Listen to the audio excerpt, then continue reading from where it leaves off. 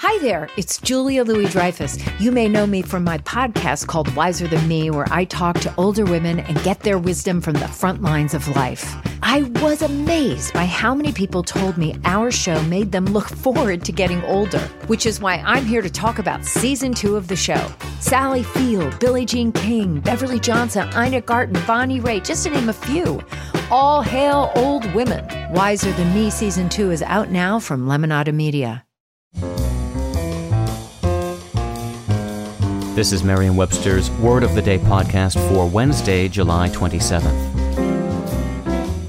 Brought to you by the new Merriam-Webster's Advanced Learners English Dictionary, designed for students and teachers of English as a second language. Learn more at learnersdictionary.com. The word of the day for July 27th is volition, spelled V-O-L-I-T-I-O-N. Volition is a noun that means an act of making a choice or decision.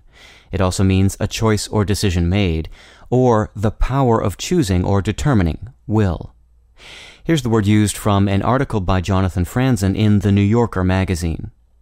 I'd been promoting a novel nonstop for 4 months, advancing through my schedule without volition, feeling more and more like the graphical lozenge on a media player's progress bar.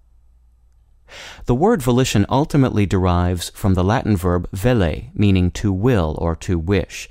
The adjective voluntary descends from the same source.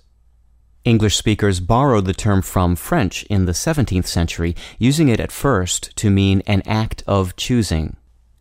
Its earliest known English use appeared in Thomas Jackson's 1615 Commentaries upon the Apostles' Creed. Quote, that such acts, again, as they appropriate to the will, and call volitions, are essentially and formally intellections, is most evident. The second sense of the word volition, meaning the power to choose, had developed by the mid-18th century. I'm Peter Sokolowski with your Word of the Day. Visit the all-new learnersdictionary.com, the ultimate online home for teachers and learners of English. A free online dictionary, audio pronunciations, custom study lists, and interactive exercises are available now at learnersdictionary.com.